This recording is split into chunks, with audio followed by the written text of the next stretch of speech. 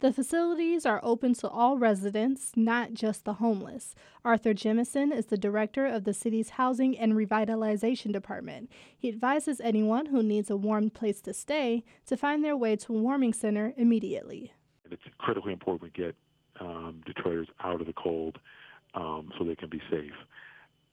My only suggestion would be to call that person or family member or relative who you rely on in a situation like this to get you to the facility. Centers are located at the Detroit Rescue Mission Ministries' 2 locations in Cass Community Social Services. Normal hours are from 4 p.m. to 9 a.m., but will be extended to 24 hours during severe cold temperatures.